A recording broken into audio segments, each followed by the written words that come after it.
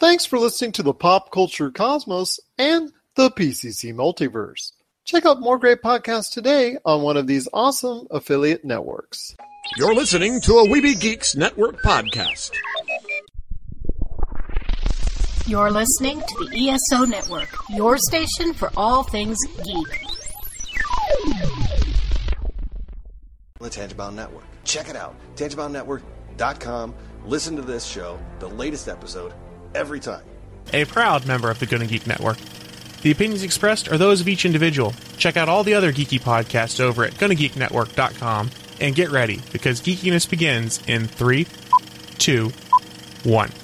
On this week's episode, we're asking if it will take The Rock to break the video game movie curse.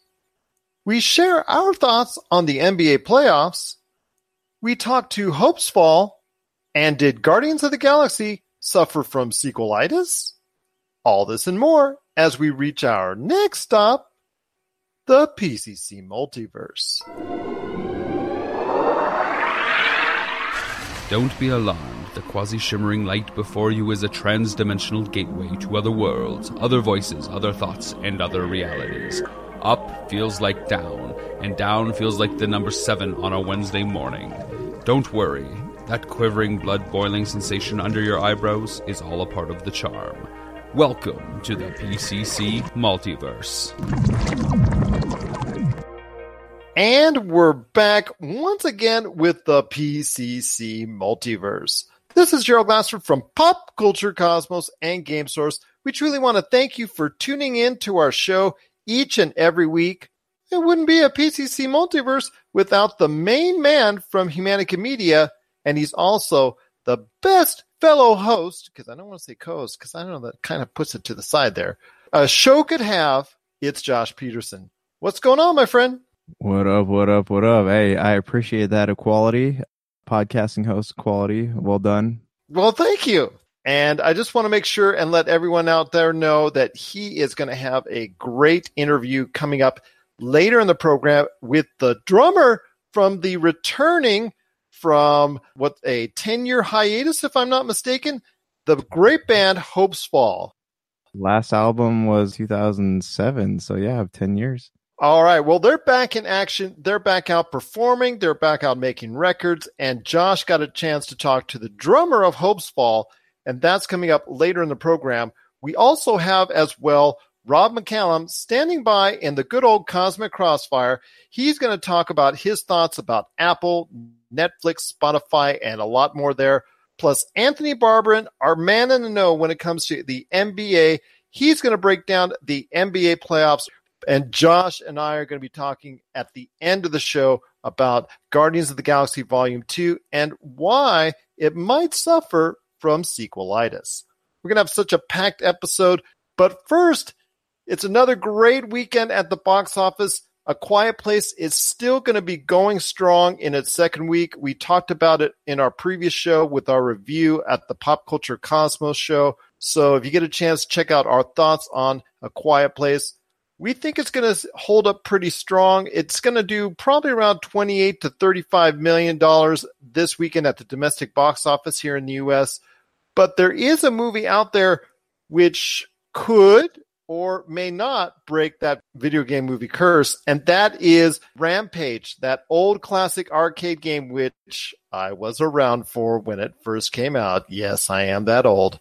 But those creatures are coming to life in a manner of speaking on the big screen along with The Rock. And we talked about last week John Cena and The Rock as far as if John Cena can compare at some point in time to The Rock's value as a box office star. We're not sure if that's going to happen down the road, but this is going to be a big test for The Rock. And I say this, Josh, because the reviews are not exactly the most stellar out there. It is under 50% on Rotten Tomatoes and Metacritic. It is not garnering that great of support out there among social media and reviews. It still might capture the first spot on the domestic list. Plus, also, it could still see some life out there in the international box office as well. Your thoughts on Rampage and if it will actually break the video game movie curse, and help solidify The Rock as the box office movie champion. This was kind of a weird one. When they first made this movie, I was not expecting it. Rampage is one of those games. They were fun when I was a kid, playing on Sega Genesis, but I did not really care that much for, like, it's not one of those things where I'm like, it'd be really cool if they made a movie out of it. And, like I was telling you the other day, the game kind of revolved around the fact that you were getting points for wrecking buildings and doing things like that. Whereas, you have in this one, you're not so much focusing on the carnage as much as you're focusing on The Rock teaming up with his buddy, his ape buddy, to take down like a giant wolf and stuff like that. So, just from what I've seen in the trailers, it looks like they really are on a stretch with the story, and it's not like something that seems, I know with something like that, it's not going to seem plausible like in any way, but it doesn't really seem like they try to sell it as being plausible. It's just they're writing a couple lines of dialogue like, oh, genetic engineering, we're going to throw this cube into a forest and these things are going to grow so big, it's going to be so cool. Like, that just doesn't really appeal to me. And then it's kind of like if they made a movie out of Burnout, you get points for creating destruction, and that's what makes the game fun. You want to hit as many cars as possible, but if they added a narrative to it, it wouldn't be half the fun that it was. So I'm not too excited about this. And even like putting somebody like The Rock in that movie is not going to make it good, I don't think. People will go see it. It'll make some money, but Jumanji they announced yesterday, was like Sony's highest grossing movie, passing Spider-Man. It's not going to be another Jumanji if that's what they're thinking is going to happen. Well, even if it gets to half of Jumanji, that would be a big win for it, and actually would put it as the highest grossing video game movie of all time. Whether it gets there, I seriously doubt it. I don't even think The Rock is going to have enough Teflon to fend off against the reviews from both a standpoint of the critics and also word of mouth about how disappointing this movie could be. It just, at this point, does not look like something that's going to be palatable for a lot of movie audiences out there. It might garner a strong first week based off of The Rock's name only. But then again, Baywatch did the same, and it almost got near a profit after the worldwide take came in. I just want to ask you a quick question. Even if the movie does make money, I don't think that it's going to break the so-called video game to film adaptation curse. What are your thoughts? Just because a movie makes a lot of money, does that necessarily mean that it's well liked by people, or do you think it's just people going in to seeing it not really knowing what to expect out of it? True, and there has been video game movies that have turned a profit because either the budget was low enough and they were able to succeed. So yes, it doesn't definitively make a movie breaking that video game curse. Obviously, it should be a be-all, end-all as far as not only is it a very good movie to watch, but also should be able to be a success at the box office. From all appearances, it looks like at least one end on a critical nature, it's not going to be even close to being that. And again, for a second nature, it might not end up being that as well. So we'll have to wait and see. I agree with you that this will not break the video game movie curse. I think we'll still be waiting. I think this just, again, it goes back to all those expectations I think they have in Hollywood and the film industry, and still not understanding what can make a good video game adaptation.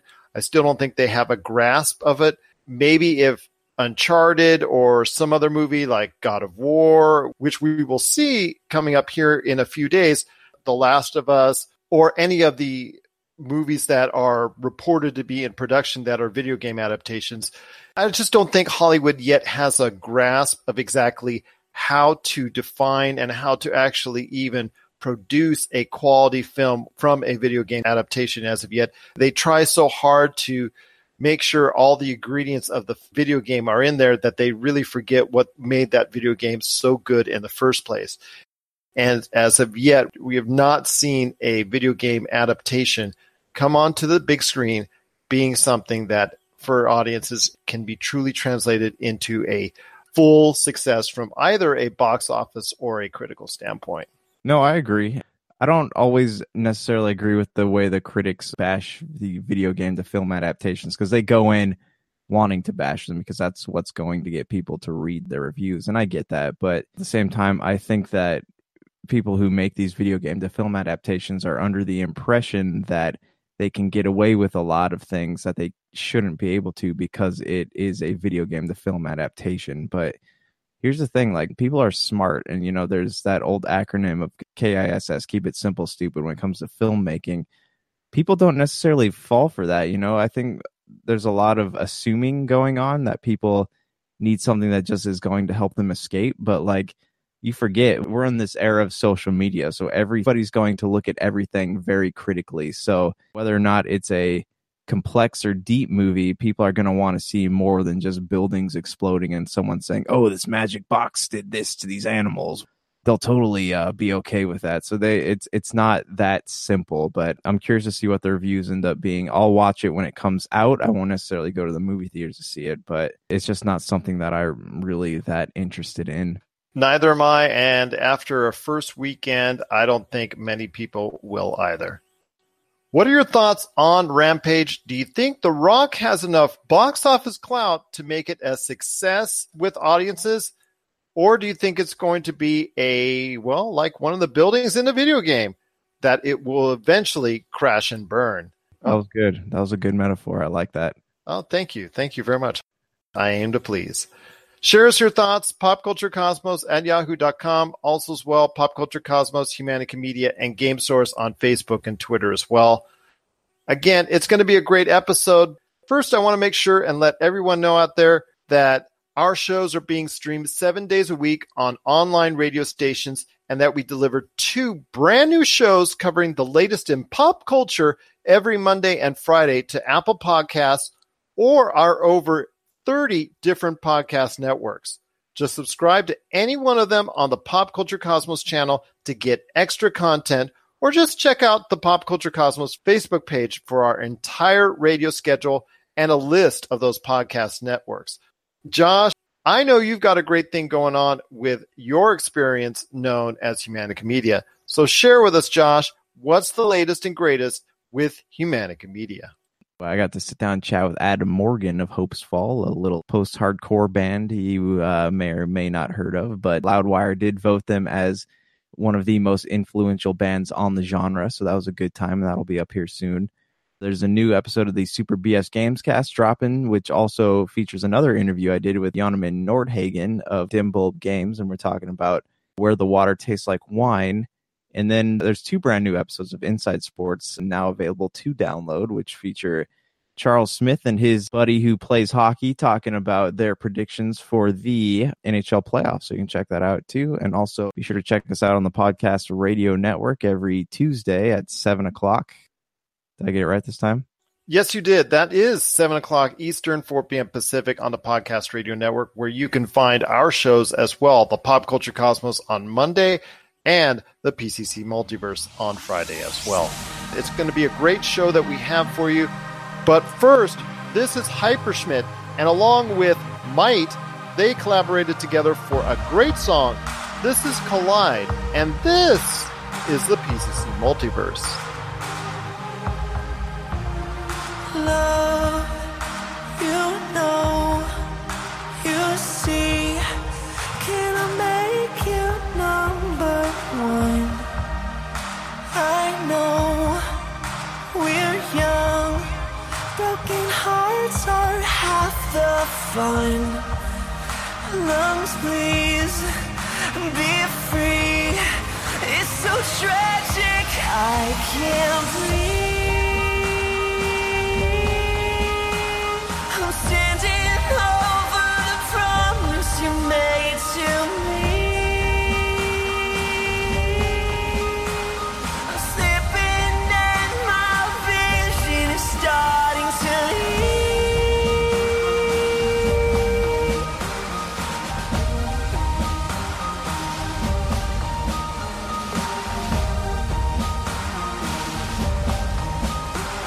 But you don't want it. I'm not ready for you to go. I know you are.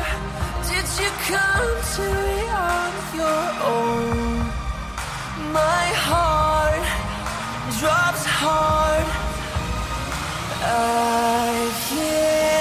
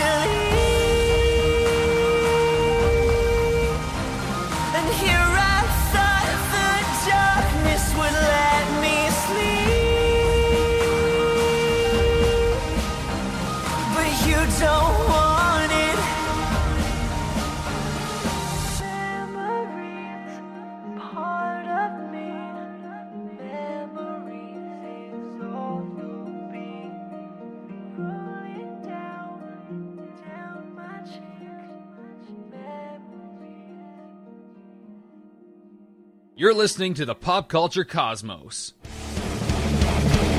Get ready for Kitty Origins Evolutions, the latest documentary from Rob McCallum. Generously peppered with archival footage shot by the band, this film gives you an honest and brutal look at what it takes to survive in the music industry.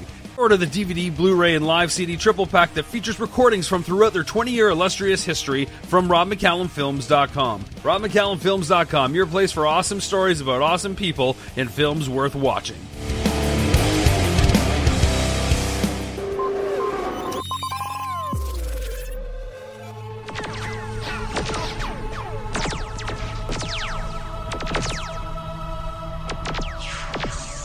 And it is time once again for the Cosmic Crossfire. This is Gerald Glassford from Pop Culture Cosmos and Game Source. We thank you so much for listening to the show today. It would definitely not be a Cosmic Crossfire without my good friend. He is the man, the myth, the legend behind RobMcCallumFilms.com. You got to check out all the great things going at Rob McCallum Films. And here he is now, Rob McCallum. So pray tell, Rob, what's on your mind when it comes to pop culture? Next on the docket is another question about Apple. And they're coming under fire more and more about nothing really like they did anything wrong, but there's a lot of industry curiosities. And a lot of people are wondering what Apple's going to do in the content space. Are they going to sit back and slowly develop their own material as they have been? Or are they going to push forward and actually acquire a studio and really signify that they're here as a content player for their own streaming kind of creation or originals? They've committed to spending $1 billion in original program.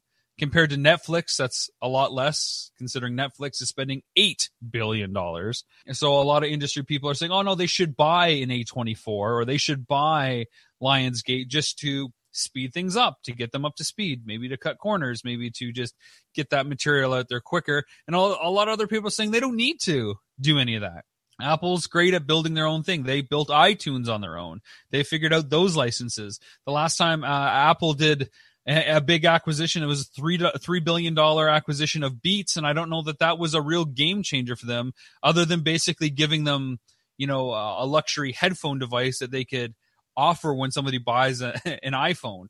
I don't think it really changed the market too much as it just gave them another outlet for some technology that they can probably use in other ways. So I don't know that buying a studio is really the way to go. And the only kind of reason to buy a studio is to get their back catalog.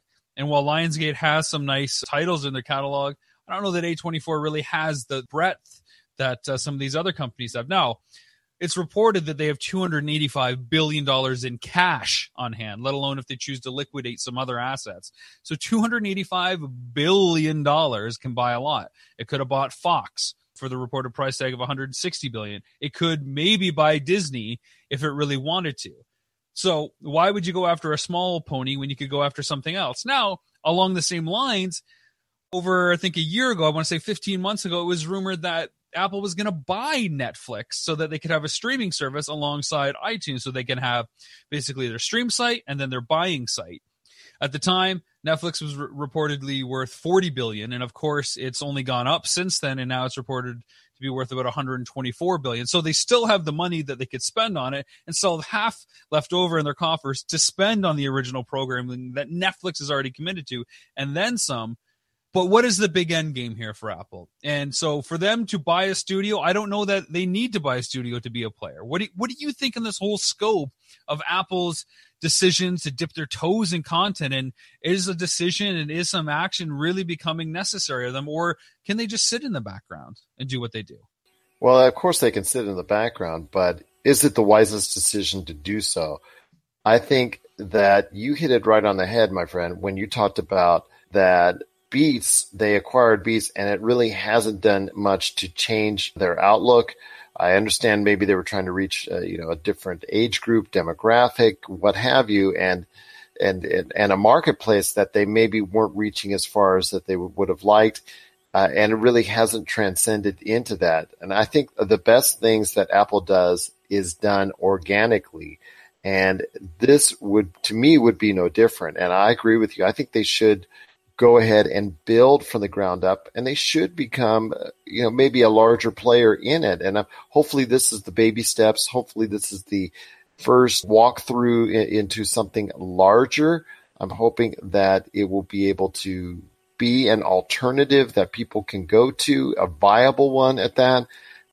Because, as someone who is a Netflix customer and sees all that money being spent, actually Tyler Baker was on the other day talking about some of the stuff that was just on there. And it's just so immeasurable how much is actually produced for Netflix at this point in time. Well, that leads into a bigger question. Netflix does not have the financial power and weight that Apple does. How long can they continue to spend this type of money and actually get that kind of return? Because as a whole, we're not even sure if Netflix turns an actual profit. When I think about Netflix and profit and the economics of it all, I start to think about things like MoviePass. And I start to think about things like free-to-play games. And I start to think about things like Facebook.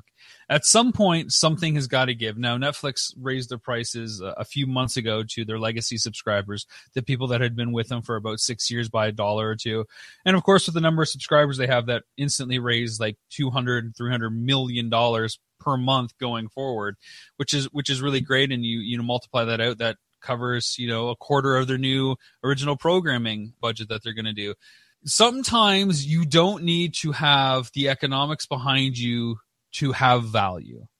Facebook was losing money for a very long time. MoviePass continues to bleed and lose money. They were most recently offering MoviePass for $7.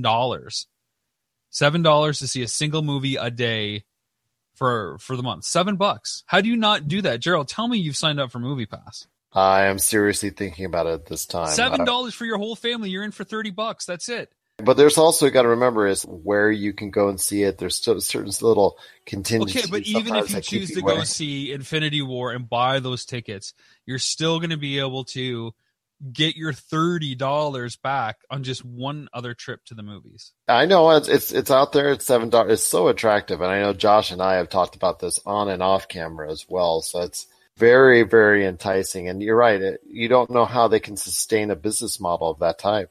So, it goes to show, though, you can be a major player and not really have anything behind you, for better or worse. At some point, the margin call is going to come, the bell's going to ring, and you don't want to create a Great Depression again. But as long as somebody believes in what you're doing, you're going to have venture capitalists out there that keep you floating. And Netflix has the brand awareness and the brand power to do that right now. I say that, and then I look at other companies like MySpace, and we see what's kind of happened to that. And we've even seen bigger companies like eBay take a dive against stuff like Amazon that's popped up, right? eBay is not what it once was in the late 90s, early 2000s. Amazon has quickly replaced that. Even Walmart, a huge brand that globally is starting to take a massive dive because of other companies like Amazon, namely, and rightfully so. So nothing is sacred, but when you have brand and you have a following and you have a presence, that is always going to have value, even if you don't have anything in the bank. Well, we talk about, all the social media as far as Spotify. That's doing an IPO as we speak as far as it's concerned. And people are talking about it going between $150, $250 a share. But they're not really sure exactly how to gauge it because it is one of the more profitable brands of its type out there. But we're not really sure for the long term exactly what their plans are and how they're going to be able to execute them in kind of a digital radio space. Yeah, I mean, it's an ever-growing kind of landscape because for the longest time, podcasts are nothing. They're not real radio. And then you had all celebrities kind of come in and start to do podcasts, and they took away listening numbers from, the FM stations and then XM radio and Sirius FM. And then they merged, of course, because they couldn't compete. So now you have basically Spotify trying to take a piece of that pie too. And what is their role going to be? And then you have stuff like Apple Music as well that is going to try to take another piece of that pie. And they're doing their own radio stations via Apple Music and their own artist playlists. And as many new players as there are, the pie is only so big. That pie really doesn't grow that much. And I tell people this, people want to do a documentary on this topic or this topic. Video games, for example. A lot of people want to do different ideas, or this would be great to do a documentary on the Castlevania series or Metal Gear because it's been around for a long time. And I tell them, yeah, that's great, but there's so many documentaries out there.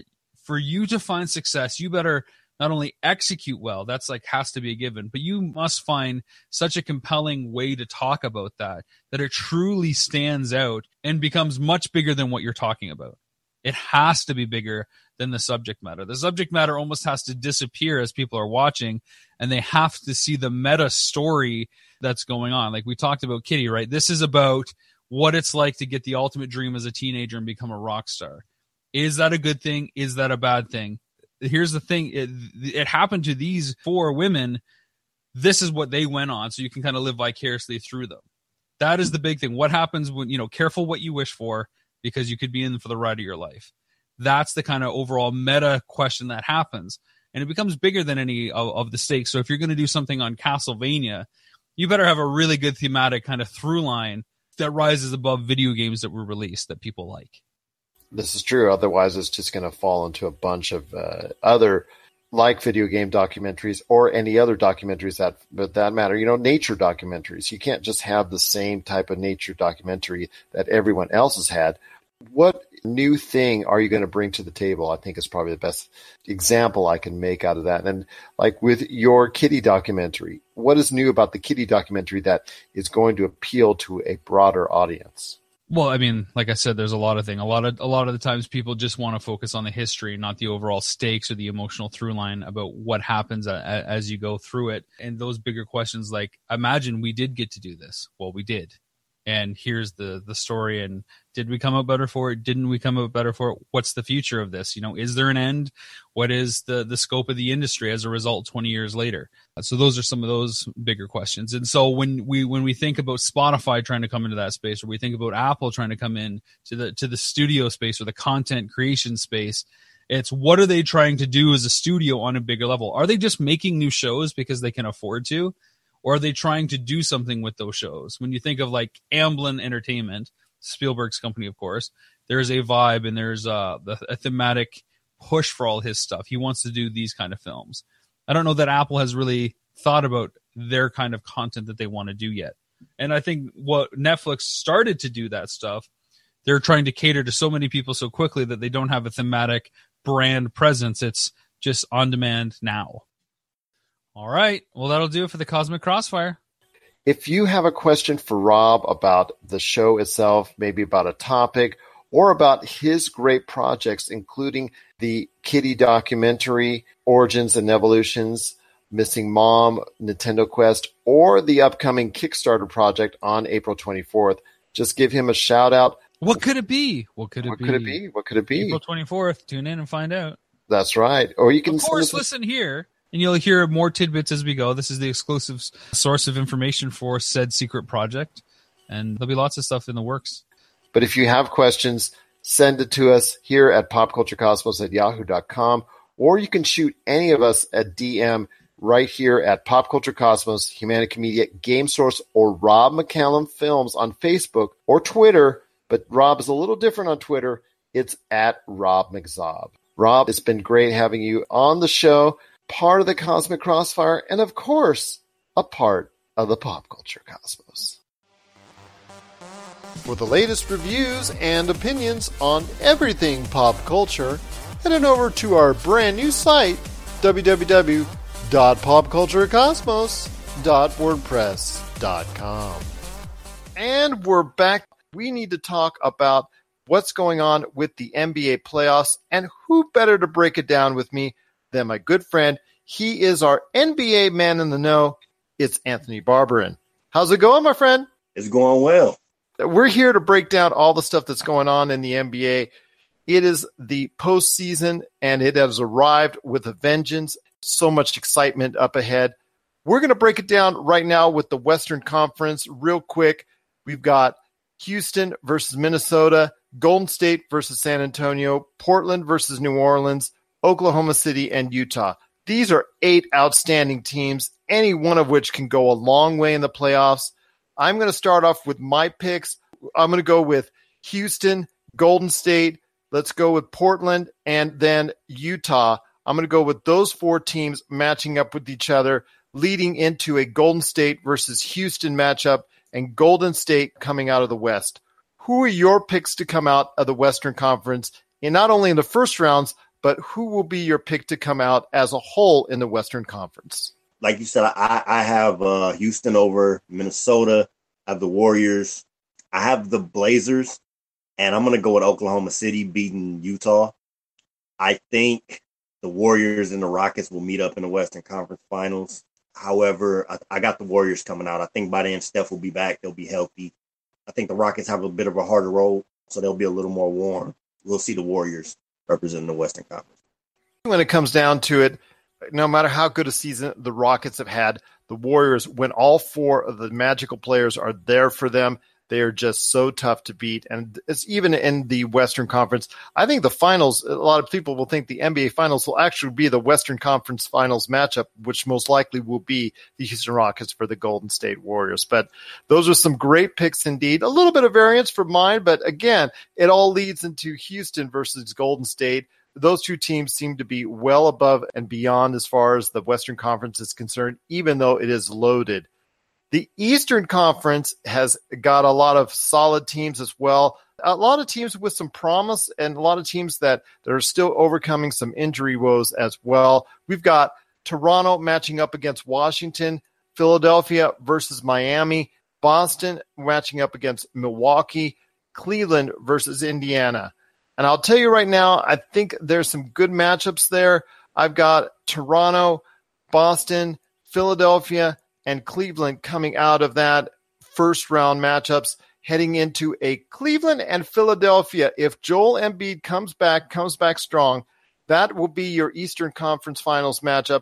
And I do think Cleveland will head back to the NBA Finals once again, as an up and down season. It looks like LeBron will get back to the finals, in my opinion. Who do you think is going to come out in the East?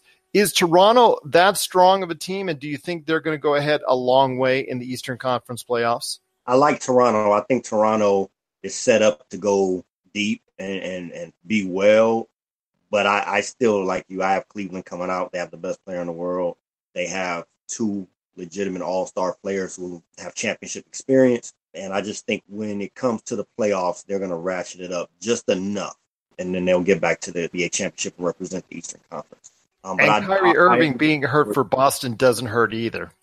No, it doesn't hurt. I didn't think they had enough to beat them even with him, not in a playoff setting, but it really hurts them.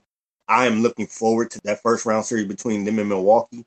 I think Milwaukee, in all honesty, should be able to beat them, but I think the Brad Stevens factor is such a huge advantage for them that it won't probably be that close. I think 6 games at the most. So you have Toronto, Cleveland, Boston, and who else as far as the Philadelphia series? Who do you think is going to go out between Philadelphia and Miami and meet up in as far as in the next round?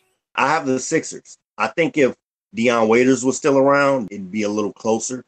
I like him as a closer for that team, but the way Philadelphia is rolling right now, I think they're going into the playoffs with monumental momentum, and that's going to help carry them past, at least in the first round, past their inexperience. So who leads up as far as the Eastern Conference Final is concerned? It looks like to me it'll be the Sixers and the Cavs, especially if Joel Embiid comes back. Yeah, it'll be the Sixers and the Cavs. He'll be so excited when he comes back. He'll have so much energy, and I think he'll give a lift to the Sixers. If they get by Miami, they will pose a problem for any other team out there. I think they won't have enough experience to surpass the Cleveland Cavs in the Eastern Conference Finals, but I do think they'll give them a great test. Well, I think for both of us, it comes down to Golden State versus Cleveland. Wow, what a shock. I've never seen that matchup before in the NBA Finals, but it looks like it's going to be another great matchup again. After such a turbulent season for LeBron, he is now here with a better supporting cast than what he started out the season with, going against hopefully around that time, a healthy quartet of the Golden State Warriors. I still think when it comes all down to it, you have 4 All-Stars going up against 2 All-Stars, if you include Kevin Love as well. I think that's just still too much, no matter how good the supporting cast is for Cleveland. And I think in this time, again, it will be another easy walk-away series for the Golden State Warriors. Yeah, I agree. Barring any of their big 3 being out, honestly, as long as Steph is there and most of their players are healthy. I think Cleveland will have a very hard time beating them in a 7-game series. I think Golden State will end up winning another championship. I will say this, if Steph is not back healthy and ready before they meet Houston, I think Houston will ultimately be the ones in the finals. But if Golden State is fully healthy, I think they end up with the whole thing. I agree with you on that. Once again, it is some great talk from the NBA with our good friend, Anthony Barberin. If you want to reach out to Anthony and ask him questions on the NBA scene, just give us a shout out. Pop Culture Cosmos, Humanity Media, Game Source, or Inside Sports on Facebook and Twitter. We'll be sure to get him that message, and he'll be glad to answer it for you as well. Again, I'll tell you what, it's been great talking to you, my friend. He had great picks as far as who's going to head out and be the best of the bunch in the NBA playoffs. Anthony, once again, it is great to have you on the show. As always, thanks for having me. It's always a joy to come on, and I look forward to coming on next time. You got it, my friend. Always great to have you a part of the Pop Culture Cosmos. Stay tuned, because right after the break, it's a taste of Josh's interview with Adam Morgan of Hopesfall. This is the PCC Multiverse. Brink here from Super BS, talking about the things you know you love and the things you'd love to know. Join us weekly for a podcast about video games. Mostly. Oh, yeah. That's the Super BS Gamescast, available today on YouTube and wherever you get your favorite podcasts. What's up, guys? Welcome back. I am your host, Josh Peterson, and I'm joined here by my brother, Justin Peterson. What's up? As well as Daniel Nice Guy. Hey, how you doing? And we have a very special guest on the line today. We have Adam Morgan from Hopesfall. How you doing, Adam? Good, guys. How are y'all? Good. Yeah, just hanging out here. You're on the complete other side of the country than us. We're out here in California. He's from the future. Well, that's right, yeah. That's right. All right, man. Well, obviously you guys, Hopesfall has a new album coming out. It's been a little over 10 years since the release of Magnetic North. I know since then, Jay did some stuff with Night It's Expire, and he was working on something called Sunflowers of Mayhem, and then you were part of a brief reunion tour with Doug. But other than that, what have you guys all been up to? I guess most of us, or all of us, are just kind of doing the career thing and the family thing, and just getting together when we can, and playing. And we've been writing this record for a really long time, it feels like. So yeah, that's about it. I mean, I think everybody's married now. I think I'm the only one with kids or a kid, so that takes up quite a bit of time between work and just being a dad. But everybody's doing well, and we just try to get together when we can. Is it tough trying to balance making music with the family life and all that? Yeah, it is. But luckily, I've got a wife, and we've all got wives that are very supportive of what we're doing, and they make it a lot less painful to be able to do what we're doing. So, right. Well, I guess the big question here: how's it feel to be back making music again? Oh man, it's great, especially for me because I've been removed since the Satellite Years record, which was 2002, 2000. Yeah, 2002. Yeah. Yeah. So going on 16 years. I mean, just to be able to get in the studio last year and do this record with, my best friends, and to finally, yesterday was the day that we were able to debut a song for everybody to hear. It was super exciting, and it just kind of all came to a head, and was just really incredible to see the response so far. So it's been great. Yeah, that was actually, I wanted to ask you, how has the feedback been on the song? It has been incredible, in my opinion. I think a lot of us were just kind of bracing ourselves for, there might be some hate, you see a lot of bands doing this comeback thing, and, even me as a fan of other bands doing comebacks and stuff, a lot of times you're actually let down because there's a lot of expectation. There's a lot of ideas about how you think that band should sound, and it's rare that band meets your expectations with coming up with new material. So we were just kind of prepared to, we knew some fans would be with us and they would enjoy it, And, we just kind of thought it would be split maybe 50-50. But honestly, the response that we've seen is just kind of blown us away, and we couldn't be more thankful. So it's been really good. Good. That's I've got to be honest, since it was sent to me yesterday, I've listened to it at least 7 or 8 times now. Oh, wow. So far the best comeback song I've heard. Thank you so much, dude. Thank you. Yeah, I think from some of the things I've read, I think one of the most encouraging things is that a lot of people have kind of said that the Hopes Fall sound is still there and it's still like right on. And that's really important to me. I've always kind of thought we've had a sound that was our own or identifiable, that you could hear that and say that still has the same vibe, whether we're screaming or we're singing, or there's always been an aspect to the music that I thought a lot of the fans could identify with, and that they could hear it and they could say, yep, that sounds like their sound. And a lot of people are still saying that that's the case with this new single that we just put out. So that makes me extremely happy. So was that a big deal to you guys to keep the same sound and not change it up and like reinvent the wheel? I guess it was and it wasn't, because it wasn't something we consciously tried to write. It's just this, when we all get together and we write, it's what comes out without even an attempt to kind of try to, oh guys, we're steering off the path of our sound, we better get back on. It's never like that. It's just, it is what comes out. And so it's just kind of effortless as far as that goes. Yeah, it's weird with your guys' music. People always like say, what would you classify the genre as? And I'm like, you just got to listen to it and kind of feel it, because it's not, I don't know how to classify it. You guys kind of go across like obviously, overall, it'd be more like post-hardcore, but you guys kind of span different types in that genre of music, and it's really cool to hear. Oh, right. Yeah. Thank you, man. Yeah, definitely post-hardcore, I guess, is the genre. If we'd have to label it. I don't want to sit here like every band member that's ever existed in the world saying, we're doing something so different, you can't really classify it. I mean, we're not, we're not. And it's just, it's post-hardcore, I suppose. And it's got a little bit of atmospheric, spacey elements to it. It's got a tinge of, a darker side, and it's got melodic parts, and it's just what sounds good to us, and it's why we play it, and it's what comes out when we all get together. So, hey, well, you're doing great, man. Good, love it. Doing good. Thank you.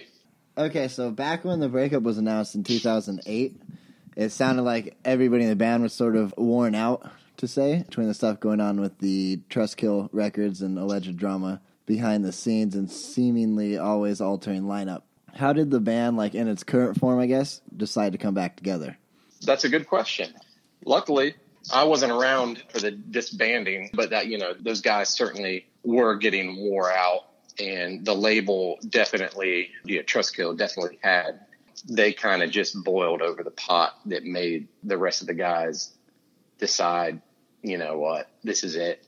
I know a lot of that had to come from cutting a song off the Magnetic North record without their consent, and some other stuff that I heard, but I really don't want to get into that because it didn't really quite happen to me, so I'm not going to speak too much on that behalf. Right. But yeah, for sure. Right, absolutely. Yeah.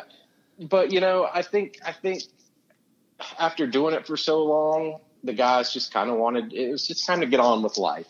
People had started developing long-term relationships that were time to go to that next level, marriage. And then a couple of guys started getting really good jobs and career paths that they wanted to pursue. And, it was just time to put your roots down and start growing up a little bit and getting on with that aspect of life.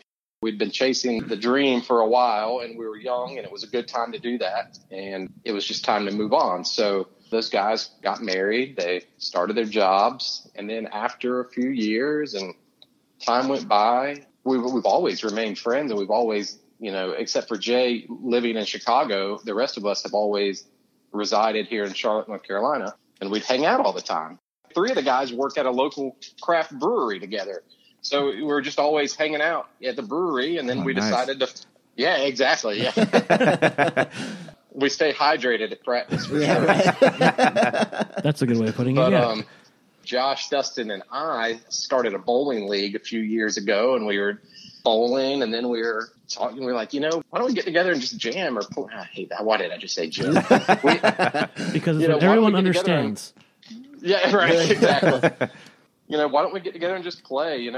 I still got my amp, and you still got your drums, and you're like, yeah, let's do it. Dustin has some idea for some songs. Josh had some ideas, and we just started practicing once a week. We'd go bowl, and then we'd go drink some beer and mess around with some riffs and play. And then for the longest time, it was just me, Josh, and Dustin, the two guitar players, and it would just be us three in a room once a week. No stress, just kind of chilling, drinking beer, playing. And we just got to a point where we had maybe like 2 or 3 songs, and we started thinking about the possibility of just kind of getting them recorded with a buddy who could work his way around Pro Tools and stuff, just so we could kind of hear back what we were doing, and then maybe try to find a singer or something. It went on for years like that. I mean, we were just total part-time, just playing, just for the fun of it. Playing together again, just to, no grand aspirations or anything like that. So our buddy, we had a buddy named Matt Benham that was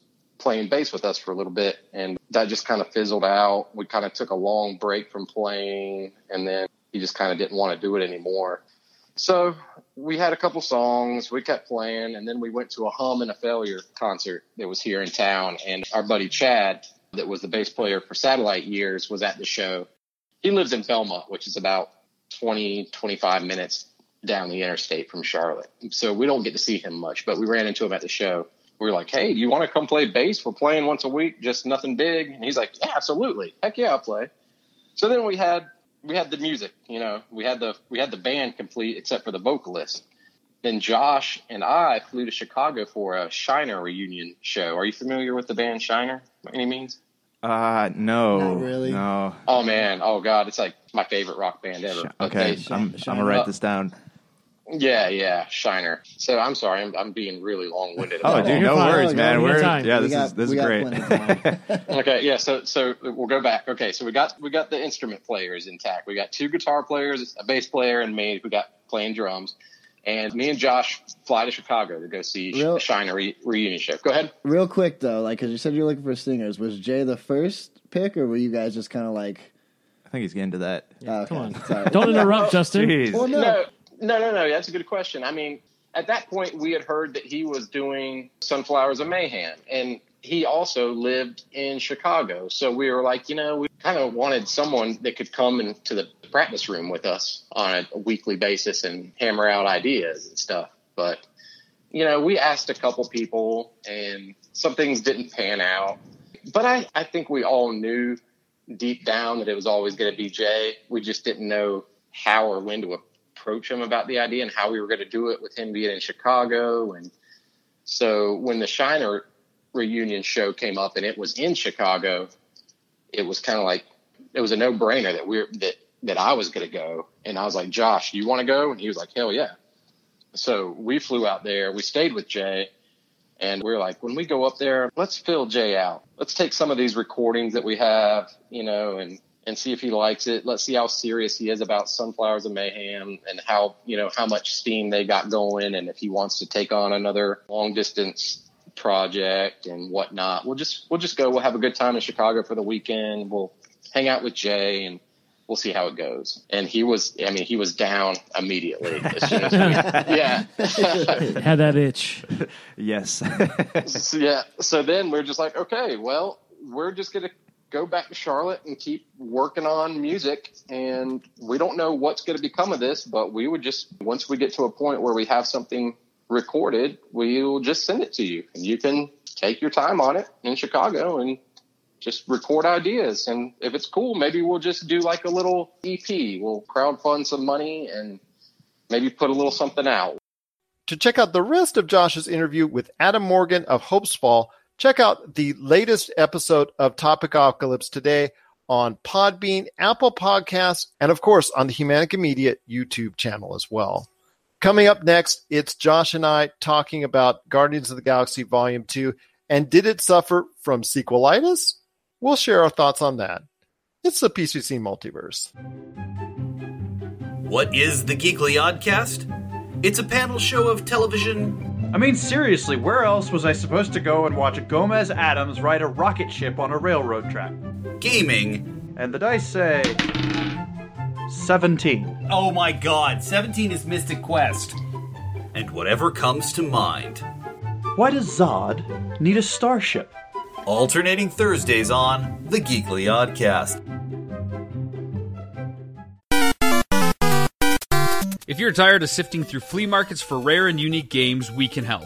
Retro City Games in Henderson, Nevada, only 5 minutes from the Las Vegas Strip, has all your favorite gaming staples, classics, and a wide selection of rare games with new stuff always appearing on our shelves.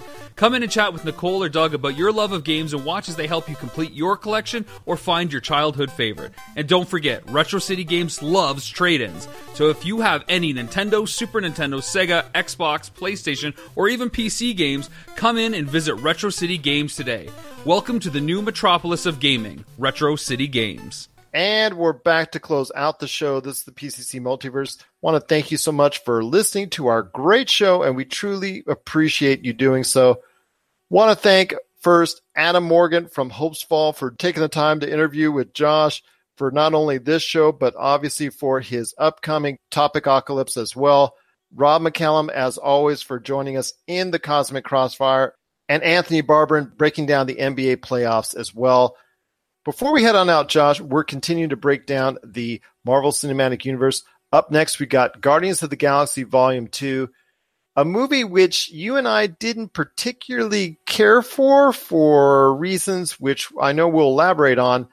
I will say this, Guardians of the Galaxy Volume 2, I think, came in with a lot of hype, a lot of promise, and a lot of excitement, but ultimately, after I left the theater, I think it was just suffering from a bad case of sequelitis. The jokes were not hitting on all cylinders. The story certainly was not hitting anywhere near the first one. And it just seemed to me like they were just, in many cases, just going through the motions and trying to continue doing the same thing that they were doing in the outstanding original, but just couldn't get the job done. Your thoughts on Guardians of the Galaxy Volume 2 and what went wrong? I think a lot went wrong with that movie. One, yeah, they kind of like, oh, hey, the first movie was successful because we had a lot of jokes and we were everyone thought it was funny. It was a sleeper hit, and yeah, let's just take the formula for that movie and let's just amplify it for this next one. And they relied very heavily on the idea that people were not entranced, but like in love with the character of Baby Groot. And, you know, once he kind of wore out his welcome, they resorted more to like the Star-Lord and Rocket banter between the two of them. And then like Gamora's sister just randomly showed up, and it seemed like more of a fan service film than anything else. Like I went into it expecting them to elaborate on this big universe, maybe talk a little more about Thanos, but it's really just a movie that could have been done, like, honestly, probably in like 30 minutes, you know, with Star-Lord's dad making a whole movie out of that. I don't think that he was a great villain. I think as far as like world building goes, there's a lot more they could have explored to make the Guardians of the Galaxy 2 feel like a more complete experience. But I wasn't impressed with it, and I felt like they were trying too hard to cater to the short attention spans of your typical Marvel film goer. But yeah, man, it was disappointing. I walked out of it like just tired and feeling that they were kind of beating a dead horse with their constant need to entertain. It had some moments. It was funny. You know, it had a few cool things, but overall the experience was just kind of left a bad taste in my mouth. It was a disappointment for me as well, coming off the high that was the original movie. Guardians of the Galaxy was so well done on all platforms. It was something that we hadn't seen, and something that pretty much a lot of individuals out there that went to go see it weren't expecting. And it proved that Marvel can make a hit out of virtually anything. Now, this movie was a colossal hit as far as at the box office. So money-wise, it did outstanding there.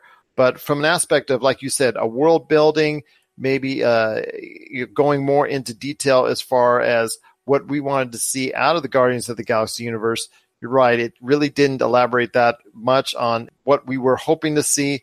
Instead of, like you said, it became a lot about, can we set up the jokes? Can we connect on the jokes? And also make sure we get the cuteness of Baby Groot out there in full force.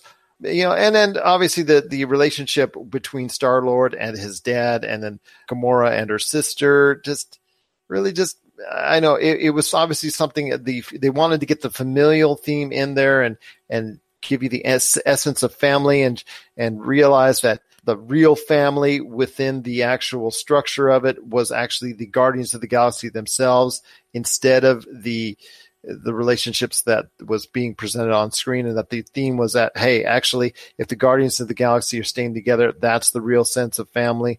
I get that, but to me, it didn't connect, probably because, like I said, there were a lot of time it seemed devoted on trying to make sure that they connect with the joke, and that you made sure that you were trying to laugh before you tried to get anything going with the plot.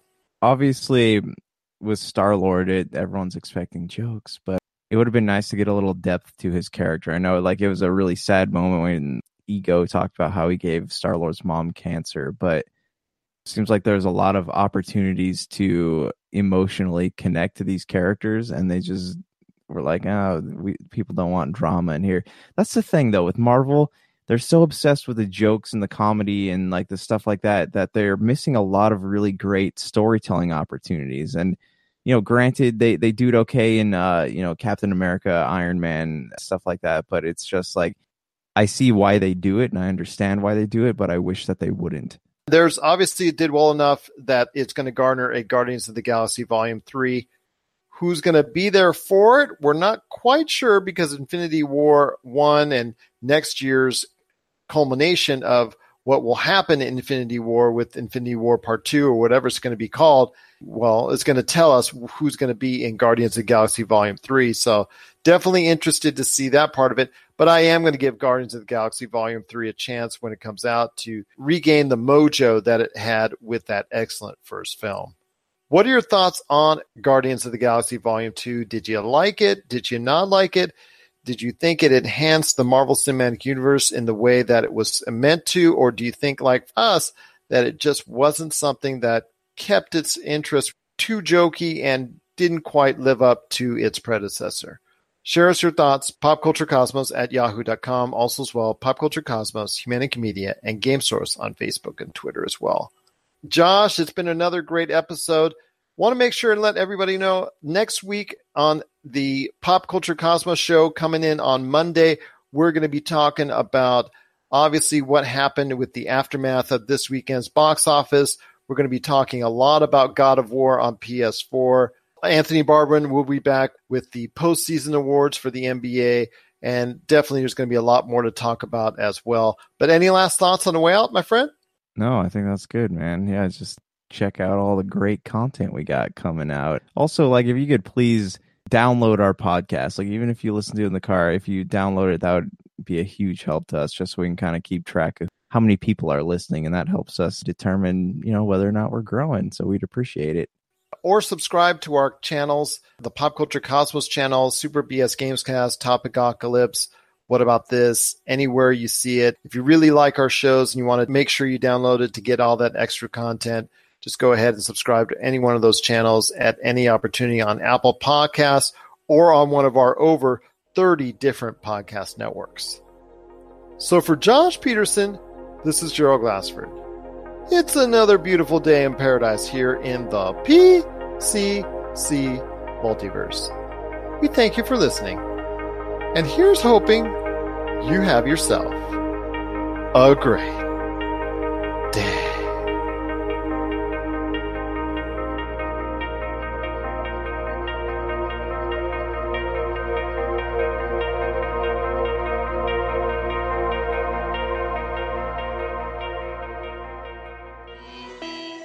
You're listening to a Weeby Geeks Network podcast. This has been a broadcast of the ESO Network. Be part of the crew and help support our shows by donating to our ESO Patreon or by shopping through Amazon.com or the TeePublic store, which can all be found at www.esonetwork.com. The ESO Network, your station for all things geek. Tangent Bound Network. Let your voice be heard. TangentBoundNetwork.com Thanks so much for downloading the Pop Culture Cosmos as a special treat. We're adding a bonus episode, which starts right now. So sit back and relax as you enjoy more awesome goodness from the Pop Culture Cosmos family, and stay tuned as more great podcasts are on the way. Thanks again for listening to us here at the Pop Culture Cosmos.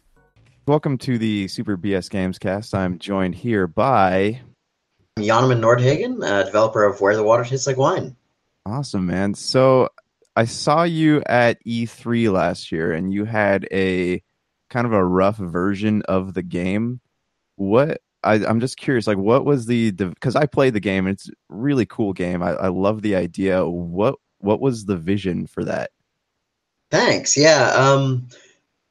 It sort of started, I was doing a lot of traveling after Gone Home and everything like that, the last game I shipped. And I was trying to think about what I wanted to make next. And out of that kind of traveling around, meeting people, hearing their stories and things like that, I decided that I wanted to try and bring that to game form. And so that's where the idea of the game kind of originated. And as you said, like, yeah, it was still in even rougher shape, even at E3 last year. It took a while to kind of find how you make a game out of traveling and telling stories.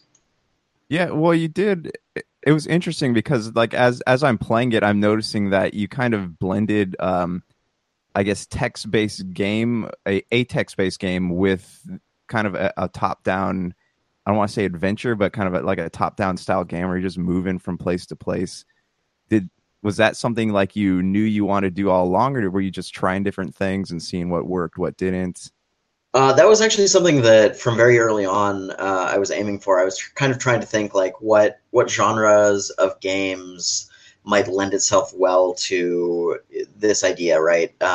So, Gone Home was sort of like a first-person shooter, except you remove the shooting and you just have this storytelling narrative sort of thing going on. And so I was thinking, like, okay, how can I do something like that except really capture this idea of traveling around, like discovering new places, meeting cool people, stuff like that.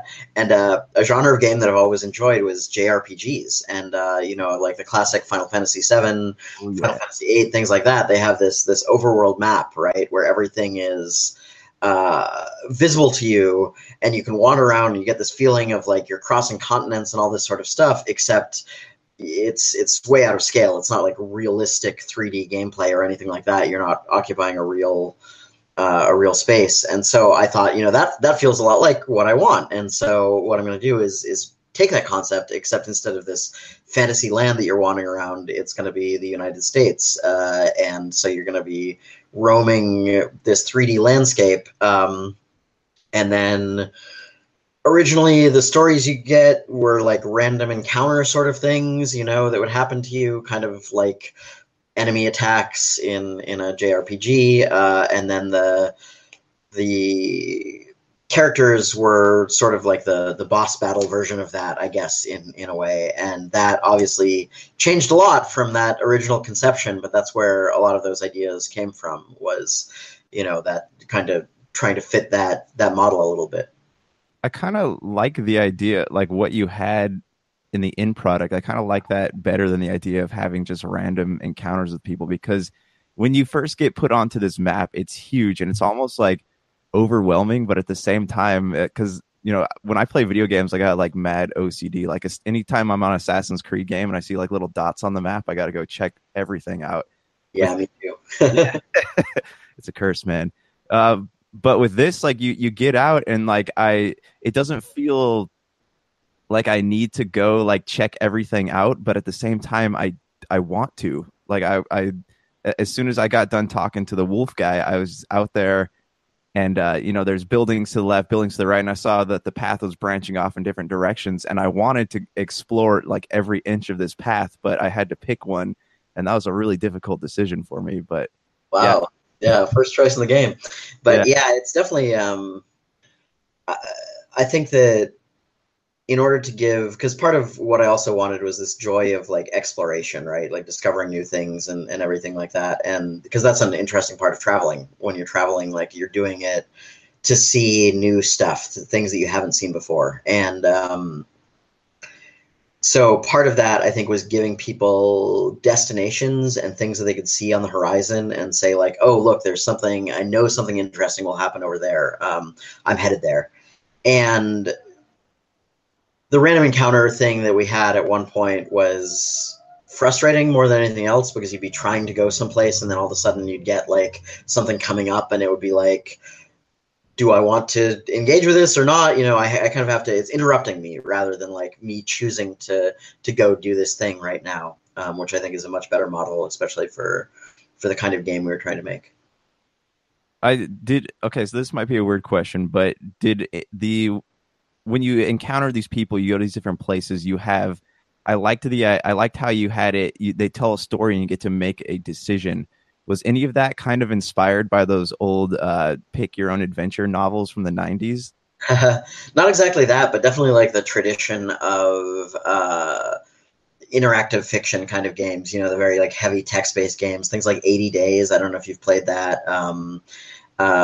Sunless Sea. Like there's a bunch of cool games that are out right now that kind of follow that same model, you know. And originally when I was first starting the game, you know, I wanted it to be pretty easy to make, you know, and doing it with text helped a lot with that. Text is cheap and you can iterate on it quickly, and, you know, you can make really compelling stories that way. And so, yeah, that's kind of where that comes from. Well, it's cool that you made the text sort of like interactive, because I'm playing a game right now on the Nintendo Switch called Lost Sphere, and the text just is endless on that game. So like, yeah. Yeah, I think that we definitely found that you need that. Is like, if you're going to be asking the player to read a bunch of stuff, you have to give them some choices through that and some interaction, like some feeling of like participating in the story, not just dumping a whole bunch of text in you. Otherwise it becomes like, you know, you're in Skyrim and you pick up one of those books or whatever, and it's just like, why am I sitting here reading a book in a video game? You know, it doesn't feel very good. So yeah, but I mean, good for them for like crafting their own like mythology within their game. You know, whether or not people actually read it, that's another. Yeah, no kidding. No, that game has lore coming out his ears. It's amazing. So back to the text. When one of the first stories I came upon was a guy on a telephone wire, and you get to pick whether you want to keep walking, or you can take the bottle that he has on his belt that he left on the ground or something.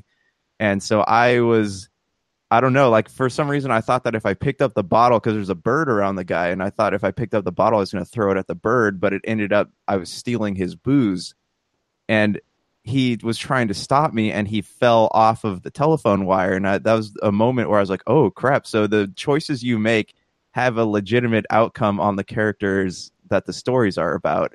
Was that planned? Does that have like the overarching game? Does that have a big effect on the way things end up? It doesn't really have an effect on the way things end up, like as far as your story goes. It's more about the stories that you collect. Like that story changes what type it is depending on whether you do that or not, and whether it's a story about death or not, you know. And if you do that and he falls and plummets to his death, then you now have a kind of creepy story to tell about this guy, you know, this lineman, this drunken lineman that fell to his death. And if you don't do that, you have a different, sadder story to tell. But yeah, that's the way that works out. It's really more about the stories that you get out of it as a character. Yeah, it was cool because I was, you know, from that moment forward, I was trying to be very careful in my dialogue selections. So that was a pretty cool aspect of the game. Yeah.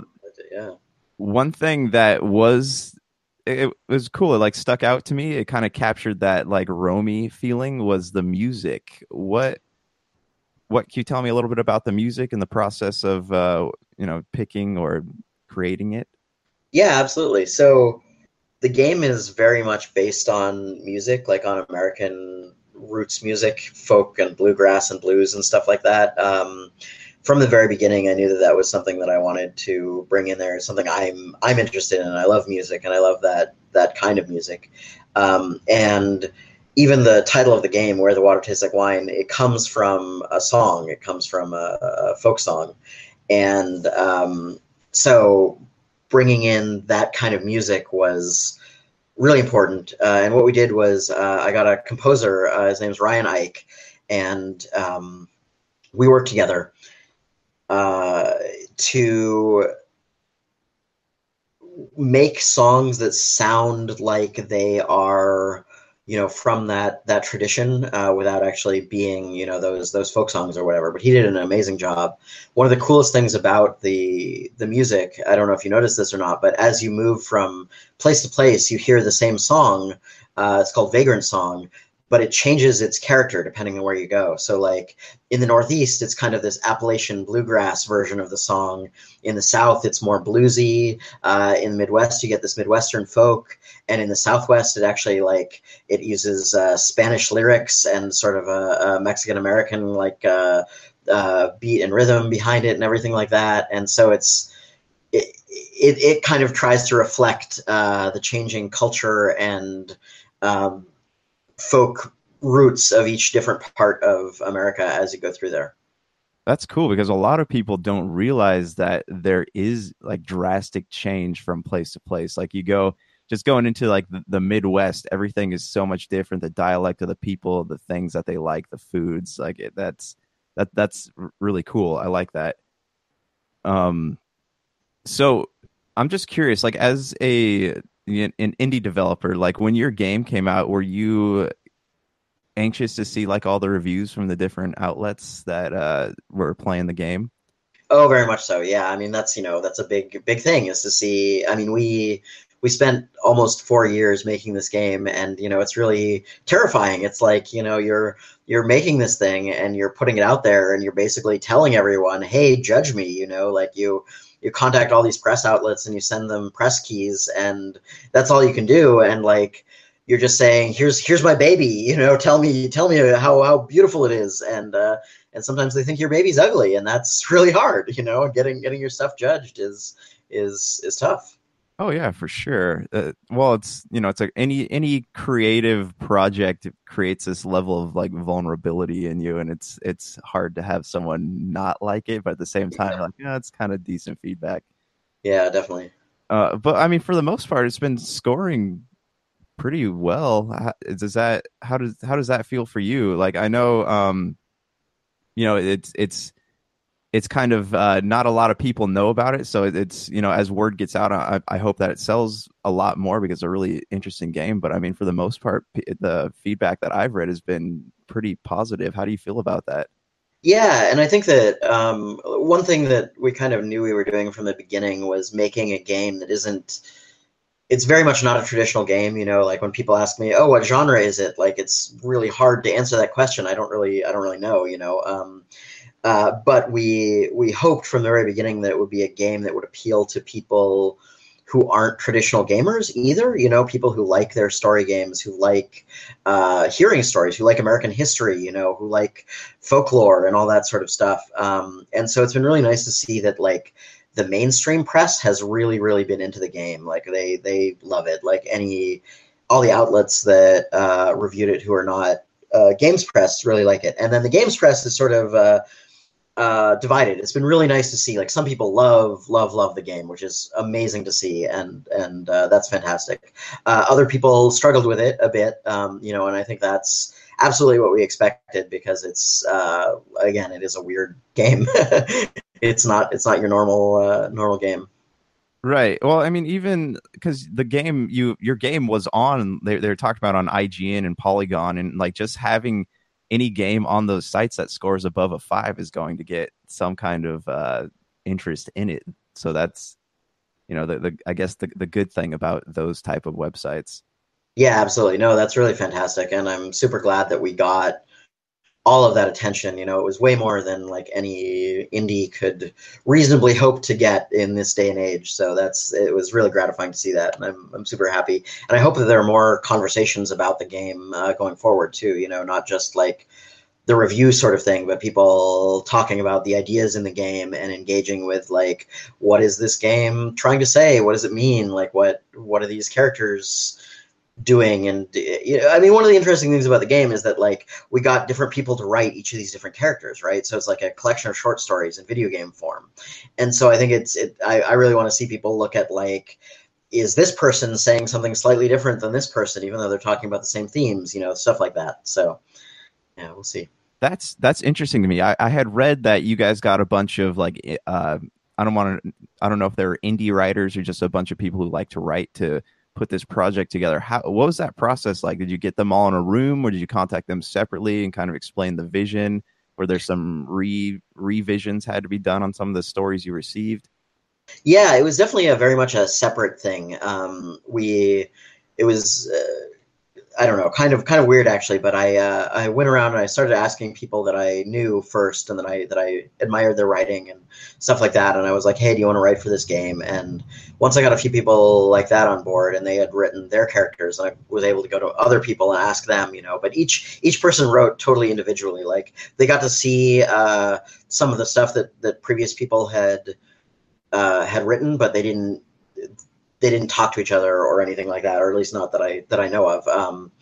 I didn't prevent them from talking to each other, but it wasn't like a writer's room or something like that where everyone was working together. It was very much like, I want you to write this character, by yourself and whatever. And yeah, it's a really interesting collection of people. Like there's a few people who have never written for games before, never written anything much before, who are kind of just starting out in their careers, and this is their first thing. And then there's also some folks who are fantastic writers, but kind of outside video games, and this is their first time into video games. And then there's a few people who are like video games journalists, who are who have written about games for a long time and are like starting to get into that, like people like Lee Alexander and Kara Ellison, who used to be big journalists and are now doing their own stories and so on. And then there's like the actual professional AAA game writers, people like Jolie Menzel and Ann Toole, who wrote for South Park and The Witcher, respectively. So it's like it's a whole spectrum of different kinds of writers working on the game. That's cool because you can kind of like in the stories that you come across in the game are so drastically different from each other. So I thought that was a really cool element of the game. Did you get any like stories that you had to throw out or you had to change at all? Not really. Most of the character writers did a really spectacular job meeting what happened. We had to change everything a bunch just because the game changed. So originally, like when I first started contacting people to ask them to write this, the way the game played was you had a collection of tarot cards that you gathered over time, by having things. You'd sometimes get cards from them. And when you were talking to people, what you would do is you'd play a card and you would play like, the devil or something like that. And then the person that would act kind of like a question, and the person would then tell you how they felt about, that subject. But we actually changed it to in the final game so that you're actually collecting stories and telling those instead, and they fit into the same categories that the cards did, but it's a very different way of approaching it. And so we had to add a bunch of stuff for that and revise it. But that wasn't anyone that we had to there wasn't anything that we had to throw out or anything like that. All the stories got edited, of course. They all got feedback and they, were revised and so on. But it wasn't everyone turned in great stuff.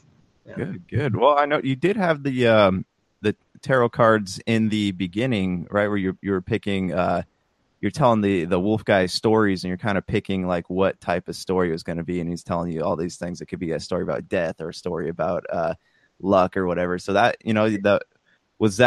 did you like the idea and you just wanted to kind of keep it in there? Yeah, it's a really good categorization idea, I think, is like, because tarot cards, they have meaning, but it's sort of an amorphous meaning, right? Like, you get the Tower card, and it can mean like death and destruction and stuff like that. It can also mean like upheaval or sudden change, extreme change. It can mean all sorts of things around that, and they're all similar, but there's a range of meaning there. And so if you have a story and it's a story about death, you can file it under there. But if it's a story about like big upheaval of some kind, like a civil war, or someone even just changing their mind, extremely, or things like that, you can also put that under there. So it's a really good device for categorizing stories, which don't often fit into nice, neat little boxes. Yeah, and that's the cool thing about video games is that it's such a unique medium for storytelling, but then you also kind of mixed in those types of elements as well as different stories from different people. So you kind of like hit the storytelling nail right on the head there. Thanks. Yeah, I hope so. Well, so you were talking about the development process a little bit ago. Can you tell me a little bit about that? Sure. So it started basically, it was just me. I began the game, and I sort of started with an idea of what I wanted to do and some ideas of how it might happen. And I tried some different prototypes for things. The thing that I was really interested in to start with was like, how do you capture telling a story in a game, right? Like the act of sitting around telling stories, like how do you do that? And I came up with a few different ideas for that. And none of them really worked out very well for this game. Like they might have worked out for other games. The one that got the furthest along was sort of like a Mad Libs style prototype where you'd have adventures and meet people and hear stories, and those would go into sort of like story component pieces, and then when you were telling a story, if you needed like an adjective or something, all the adjectives that you had would be like swirling around there, and you'd have to choose one within a certain amount of time. And so you sort of like build this story in real time about like what had been happening to you. And if you waited too long to fill in a word, you'd start saying like, things like that, and people would like the story less because you were doing it less well. Like time. It was actually really cool, and I'd like to pursue that idea a little bit more later. But what it ended up with is just like Mad Libs, like it ends up with sort of like very goofy sounding stories in the end, right? You just fit in like random things into the slot, and the story turns out being like, I don't know, I saw a purple hot dog flying in Utah, sort of thing. And like that works for some things, but it didn't work for this game that's supposed to be like sad and deep and like raise questions about America and things like that, and that sort of goofy model didn't work. So what I eventually did was sort of just go back to this idea that the storytelling isn't the important part, the gathering stories and the spreading of stories is the important part. So the act of telling sort of just happens, but the collecting and everything is the important part. But anyway, going back to development, sorry, got on a little bit of a tangent there. But the first person that I brought on to help was Kellen Jett, who's the illustrator who kind of like defined the style for the game. So all the way the characters look, all the the sort of very strong black line art, that's all his style, and he really did a fantastic job defining that. And then I started contacting writers and getting them to write stories. I reached out to Ryan, the composer, and got him on board to write music. And it kind of all just snowballed from there and grew into this big project that was bigger than I intended it to be when I started. And eventually we decided that we'd been getting a lot of feedback that people really wanted voice acting in the game, that they thought that would really sell it, and we couldn't afford to do that on our own. So I started reaching out to publishers and eventually signed a deal with Good Shepherd, who published the game, and they got voice acting to happen. They did QA, localization, all this great sort of behind the scenes stuff that you need to have a game work out. The preliminary stages before you found a publisher, did you pay for it out of your own money, or did you do any crowdfunding for it? No, it was just all self-funded. Yep, I just paid for it out of my own pocket. Brave man. Yeah, no kidding. Well, it seemed like a good idea at the time. Hey, well, I mean, it like I said, man, in the end, the product looks really good. So that's yeah, I think it turned out really well. I'm very, very proud of the game. It's a fantastic achievement. So I just real quick want to ask you about the marketing of the game itself, because I know you're probably up to speed on all like the indie games coming out, whether on Steam, Nintendo Switch, Xbox, PlayStation. There's a lot of indie games. There's someone was saying there's like 18 indie games being released a week on the Switch. What was the marketing like for your game? How did you get it noticed by people or get the hype train rolling on that?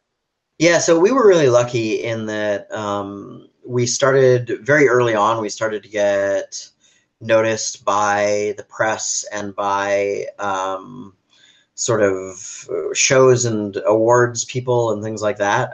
So we actually premiered before we even really knew exactly what the game was, except that it was about telling stories and these different characters and everything like that. We were asked to do a premiere trailer at the Game Awards in 2015, I think, is when that actually ended up happening. I think we were asked in 2014 and we didn't have it ready, but so we got to show off this awesome teaser trailer of just show what the game might feel like not what it plays like or anything like that, but just sort of an idea of like, this is weird, mysterious Americana. We've got trains, we've got different landscapes, we've got the tarot cards in there, we have this magical transformation thing happening. So we were able to do all that very early on. Stuff like the Games Awards, we got covered by press out of that and previously, and then we started getting up for. We got invited to shows. We got up for various awards. We went to Day of the Devs and South by Southwest and E3 where we met. Indiecade. We got a IGF nomination. We got all this sort of critical attention, and that really helps boost the profile of a game because you get to start seeing it all over the place in press and everything.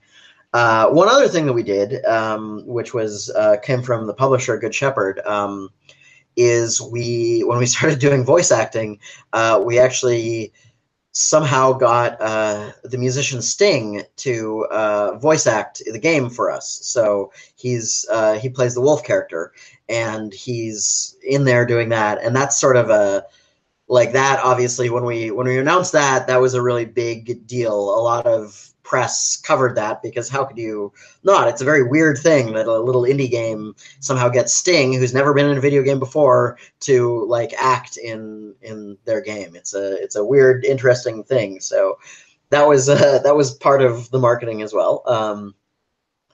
And then other than that, we did a bunch of like just traditional marketing, sort of advertisements and PR placement stuff, and getting into streamers and YouTubers and stuff like that. So all the things that every game does. Did you actually get to meet Sting?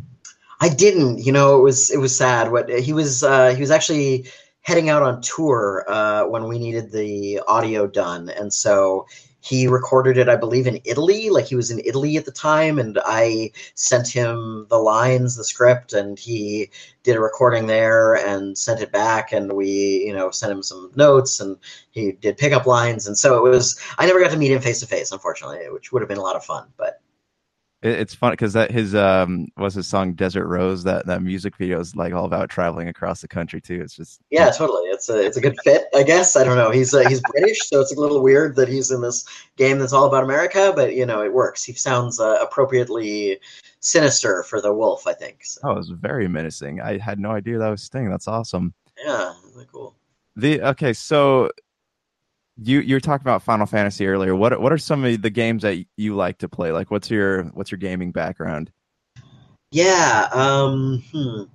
So I really like big, complicated, systemic games, especially like Dwarf Fortress. I don't know if you know Dwarf Fortress or not, but it's a weird game about managing a fortress full of dwarves. It's all ASCII. Like it's all just like the dwarves are represented by like little letters or maybe little graphics if you have a patch installed or whatever sort of thing running around. It is like graphically the most simple game you'll ever see, but it will bring your computer to its knees because it simulates all of this stuff down to every level. Like all the dwarves have their own thoughts and opinions and emotions driving them, and it models like if something attacks a dwarf or whatever, it hits them with a sword. Like it figures out like if it hits them on the left arm, like does it just injure their skin, or does it go through and injure their flesh, or does it like break the bone? Does it cut off the arm? Like it simulates all this stuff for, hundreds of dwarves happening all at the same time, how hungry they are, what kind of food they like to eat, what they dream about at night, what kind of art they make, like all this sort of stuff is all simulated. And so it's a really ridiculously complicated game to play, and it's a lot of fun. So that sort of thing I like. I also like, I've been playing a lot of Breath of the Wild right now. I love big open world games like that. I mean, we talked about Skyrim earlier. I love the whole Elder Scrolls series. I've loved Morrowind back in the day, and played everything since then. Plenty on the Elder Scrolls Online at all?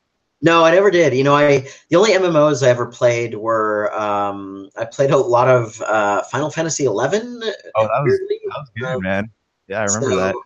Yeah, and there was one other one. What else did I play? I played another MMO. What the heck was it? God, I don't remember. But anyway, yeah, after the experience of having to, I don't know, you have to give up a lot of your life to play an MMO in any sort of serious way, and so I was not as into that. I like single-player games where I can, kind of take it at my own pace. Although I like to play things like PUBG also and things like that. Online shooters are fun, competitive stuff. Have you gotten into the mobile games at all, of the PUBG or Fortnite? No, I haven't. I haven't even tried them. Like, I have a iPhone 5S, so I'm like a little behind the curve in terms of phone stuff, and I it probably would run on that, but I have no idea. I haven't tried it. I don't game on my phone a whole lot. I like my computer, my console. Phone games, man. Not a huge fan, but yeah. Speaking of consoles, so any plans to release? You probably get this question a lot. Any plans on releasing your game to Xbox, PlayStation, Nintendo Switch, maybe? Yeah, so we've definitely my background is kind of in console game development, and so consoles were on the radar from the moment we began development of this game, basically. And it's developed with a controller scheme in mind, and everything like that. So it's definitely like in the list of plans. It's sort of a just getting the logistics of it worked out is a little tricky, so I don't have any dates or timelines or anything like that, but it's definitely something that we are eager to do. Yeah, because I was thinking when I was playing it that it would look good and it would be fun on a Nintendo Switch, because it's kind of like a book. You take a book with you wherever you go, pick up the Nintendo Switch, and you just kind of play this great American novel out on the... Yeah, I think it would be a really great fit for the Switch as well, because, yeah, you can kind of... it's a kind of game where you can pick it up and put it down whenever you want, and there's a lot of... It's not an action sort of game, so you don't have to worry about that sort of stuff. I think it would work really well for the Switch's whole thing. And it's it's not an action game, but it's still a game that's like, it's very I don't know if I want to say calming, but it's like you don't feel stressed out when playing it. So that's definitely. Yep. One of my favorite aspects of it. All right, before we. I don't want to take up too much more of your time, but we have a lot of listeners who are this kind of a thing that we do. We have a lot of listeners who are into like game development. So would you have any tips or advice for any of those people trying to get into that? Yeah. So normally I come from a programming background, and what I tell people to start out with when they're making their first games is to copy something else, make something super, super simple, make your version of Breakout or Asteroids or Space Invaders or something like that. Like, make something really, really simple. I made Pong actually a couple times in different things, because it's a lot harder than you think to just make something like that. And once you have that, you can start doing exciting things with it, right? But a big mistake that I see a lot of people make when they start to make their first games is they're like, and I did this too, honestly, was like, oh, I want to make a giant MMO. This is my idea. I've got this idea for 120 hours of amazing content, and it's going to be this fantasy RPG, and all this whatever, and like, you're just biting off way too much, because finishing even like Pong is going to be really challenging, and it's going to teach you a lot. And once you do that, you can, move on to other stuff. But like, start small, keep things within what you can do, and just build from there, basically, is what I would tell everybody. It's funny that now that indie game, like, creating them is a lot more accessible than it was before. You see a lot of people who do have these grand plans, like, yeah, we're going to make an RPG. It's going to be like Elder Scrolls, but better. But then you sit down and you're like, okay, well, now I understand why they have hundreds of people and it takes 10 years for a game to come out. Yeah, exactly. All right, cool, man. Well, thanks a lot for sitting down and chatting with me about the game. Do you want to plug it at all before we go? Tell people they can look at it at wherethewatertastelikelewine.com, or find us on Steam and check it out. Yeah, absolutely. All right, cool, man. Well, it's been a pleasure. Thanks for taking the time. Yeah, thanks for having me. Yeah, no problem. Well, all right, guys. Well, you will be able to find this interview on iTunes, podcast.com, Podbean, Stitcher, Google Play, and all of your usual podcasting outlets. Until next time.